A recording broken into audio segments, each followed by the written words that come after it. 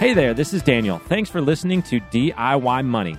Now, if you haven't already, be sure to give us a 5-star review so your friends know that this is a show that they can learn from. Follow us on Instagram at DIY.money. Now, enjoy this episode.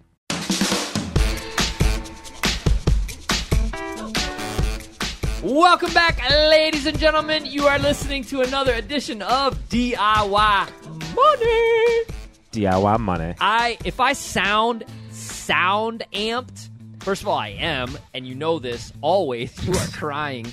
But we are recording in our new YouTube studio. It's true. Legit. This is a studio. We're in a studio right now.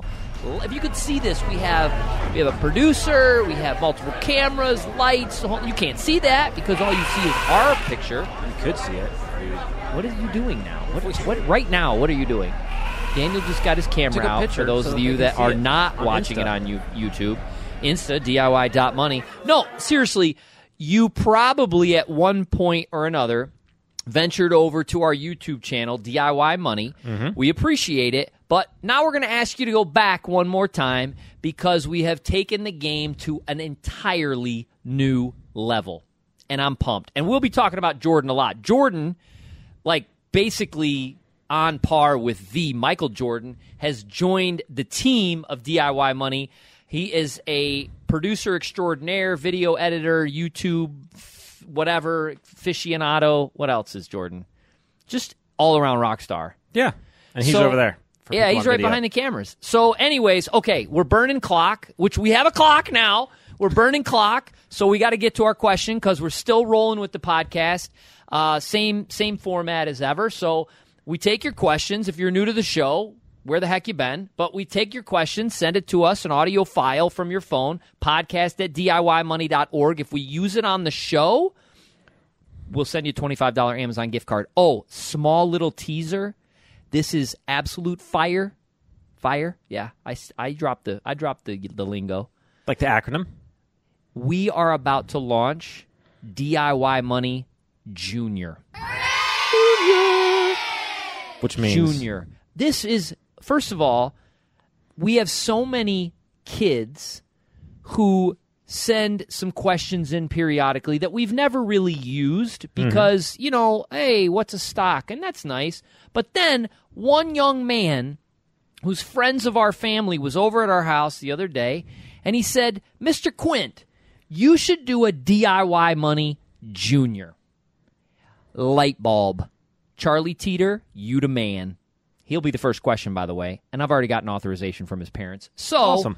We're crossing those T's, dotting those I's, because when you work with the juniors, it's going to be a little bit different. But stay tuned for that, parents with kids, because this is going to be a big deal. And we're trying to figure out what to incentivize them with. I would love to be able to give them some kind of stock or something to get them set up. That would be awesome. That's totally awesome. I don't know. If you know how to do something like that, let us know. Let us know. That would be great. All right. Housekeeping, DIY Tribe, rocking on Facebook. Awesome. DIY.money on Insta. And Tetro Talk from the Tribe. They called it at Tetro Talk on Twitter. So you can hit us up on Twitter as well. Or just Daniel Zulno. Or Daniel Zulno. C like cat, Z like zebra, Ulno. With a U. Got to spell it. All right. Let's go to our question. We got a doozy from Amanda in New York City. Amanda, what do you got? DIY! Hi, guys. My name is Amanda, and I live in New York City. I had a question regarding investment and real estate, and I know that everyone's situation is a little bit different when it comes to this, so I'm going to explain my situation. I am more than okay financially. I invest a certain amount per month. I put a certain amount in an IRA per month. But I am a teacher, and as we know, teachers do not get paid super generously. I also live in New York City, which we know is really expensive. I am lucky to have extra money every month to put away, to save, to invest. Something that I was thinking about is the possibility of going into real estate, finding a really cheap house in a different state, not in New York, buying a house with a bunch of buddies, partners, friends, getting a group of people together invest in the house, rent it out, make money off of that. The only thing is, if I would do that, I would have to stop investing for at least a few months, probably more than a few months. So what I'm asking you, if I have been investing for already a few years and I have a nice amount already in my investment, should I pause on the investing and put some money into real estate, or should I just continue investing and not worry about the real estate now? I wish I could have the right amount of money for both. Unfortunately, I don't have that now, and I would love to hear your insight into this question. You guys are awesome. Thank you. Amanda, first of all, the other day we had a caller, and I pinpointed Georgia. Do you remember her name? What was her name? I don't remember. But guess what? Georgia, it was. Really? Mic drop. I nailed it. Can you name the borough? What borough? I don't even know how many boroughs there are. There are 5 boroughs in New York. By the way, November 7th, yours truly will be running the New York City Marathon. I'm amped about that. How about Long Island? That's Really? exactly right. Yes, Long Island. She's I had from no Long premise Island. for that. Amanda, are you from Long Island? Because I heard a couple of nuances in there. Now, again, I realize, look, you could live in Staten Island and be born in Long Island, or you could live in Manhattan, or she's not a teacher living in Manhattan, but maybe. I don't know. I doubt it. But nonetheless, my guess is Long Island. So tell us where you live. Staten Island is a different borough. Yeah. So you have Staten Island, Queens, Manhattan, and, oh no, Bronx. No sleep till Brooklyn. Okay. There's a lot going on in that question. There's quite a bit. A lot. Let's. I'm gonna state a few things that I'm maybe a little curious, uncertain about, etc. The first thing I'll say is that, she said I'm more than well off. So I don't know if that means that she has, come into a lot of money or just been a prudent saver over the years, and she has kind of established or reached her established goals. Mm-hmm. I was kind of a little not concerned, but a little confused about that, and that's okay. The other thing is that, this idea, Amanda, that you are going to find value in real estate in another state just because it's not maybe the price level it is in New York. So what I mean by that is probably living in New York, Long Island, I'm going to guess, is you're looking at those brownstones going, oh my gosh, these things are absurd. They're $1.5 million. I can't afford a brownstone, whatever the case may be. And so in your brain, you're like, but in Ohio or in Kentucky, I can get a home, she used the word cheap, a cheap home for $400,000. So what a deal. Okay, the problem with that, Amanda, is that because the price is less, it doesn't mean it's a value. In fact, in Kentucky, Ohio, any place else I've heard of, period. Yeah, lately, the bottom line is all prices are extremely elevated. Mm-hmm. So that's cautionary tale number 1. Cautionary tale number 2, with a group of people and friends and this and that, ixnay on that A. That is a terrible idea. I'll tell you that right now because, investing in real estate and partnerships and businesses is not like a party. And I don't mean she said it like a party, but that's dangerous. You're setting yourself up for danger. There's a lot of people involved in that discussion. So I just think you kind of throw that away. Thirdly, this was a piece of advice I got. Very successful real estate investor. He said if he couldn't drive and see it that day, he would never buy it. And I've thought about that, and I have actually passed on real estate opportunities that were very, very far from me, that I was kind of not an active but semi-active investor in. So it's kind of like, well, who's going to take care of this? And who's going to? Well, we all are. I don't know about that. I'm on vacation, I get a call, or maybe I'm not on vacation, I can't get there, and there's a pipe broke. So I'd caution you in that. Why don't you just stick to what you're doing? Why don't you just keep doing what you're doing? Mm-hmm. Anyways, that's my 2 cents. The clock is going. I'm going to turn it over to you. What are your thoughts on that? I don't think I answered her question at all. Whether or not she should do it? Oh, I don't think she should do it. So there you go. There's my answer. Now I've answered. Yeah. So you're currently investing in what, IRAs? Did she say Roth IRAs? I don't know. You're investing in things. So you're adding money to hopefully whether it's target date funds or index funds. which own a variety of great U.S. corporations, probably some international corporations. But even within that, if you look at the S&P 500, there is real estate in there. So while initially, I heard Amanda's question, I go, you know what?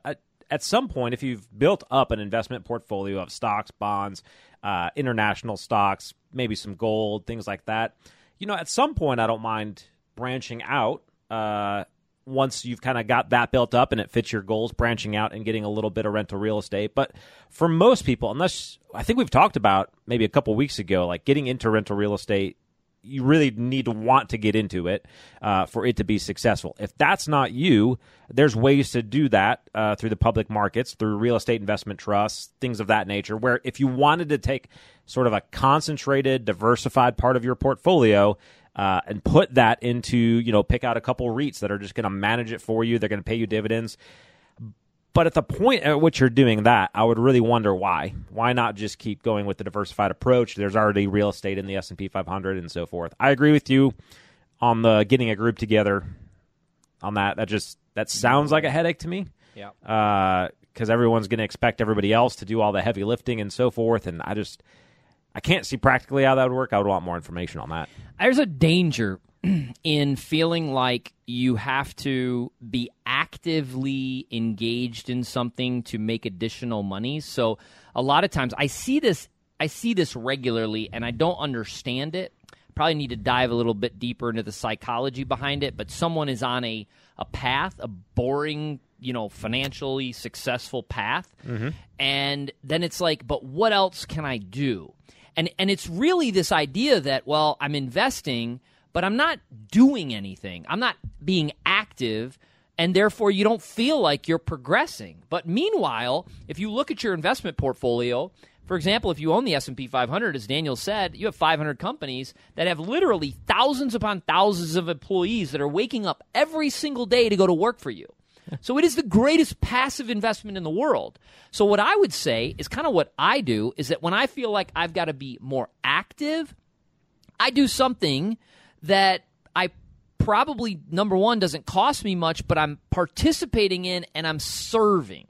So this is where maybe, and I'm not suggesting this, but maybe I am, get involved in a charity or an organization, and you will feel like you're actively involved. I've totally taken a right-hand turn here. This is weird, but whatever. It's what I do, and I'm active. It kind of scratches that itch, but it doesn't derivate from my overall investment strategy. That's all I got. Yeah, I would say in building off of what we were talking about, realize that in going from a diversified portfolio where you're dollar cost averaging to one rental, you're actually increasing your risk significantly. Yeah. So you're going from, hey, I'm buying 500 stocks, or I'm buying a basket of REITs, or I'm buying one REIT, real estate investment trust company, that owns like 500 or 1,000 properties, to buying this one great property that I think it's a great deal.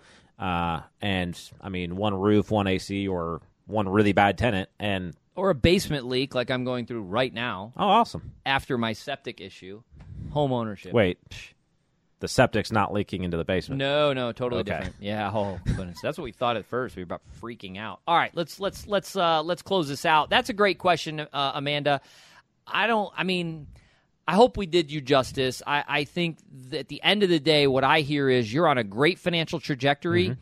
and you've kind of got an itch to do something else. And I'd be very, very, very careful to sort of fix what's not broken. So there you go. Housekeeping, DIY Tribe is rock and roll on Facebook, DIY.money on Instagram, DIY Money on YouTube, which is our new studio. You can check that out. Awesome stuff going on. Remember, friends, the secret to wealth is pretty simple. Live on less than you make, invest the rest, and do so for a very long time. Make it a great one. Thanks for listening to this episode of the show. If you want content delivered to you regularly, be sure to follow us on Instagram at DIY.money. And if you want your question aired on the show, be sure to send that to us, and you'll get a $25 Amazon gift card. This show is for entertainment and educational purposes only and is not intended as personal financial advice. Before making any financial decision, please do your homework and consult a financial advisor as needed.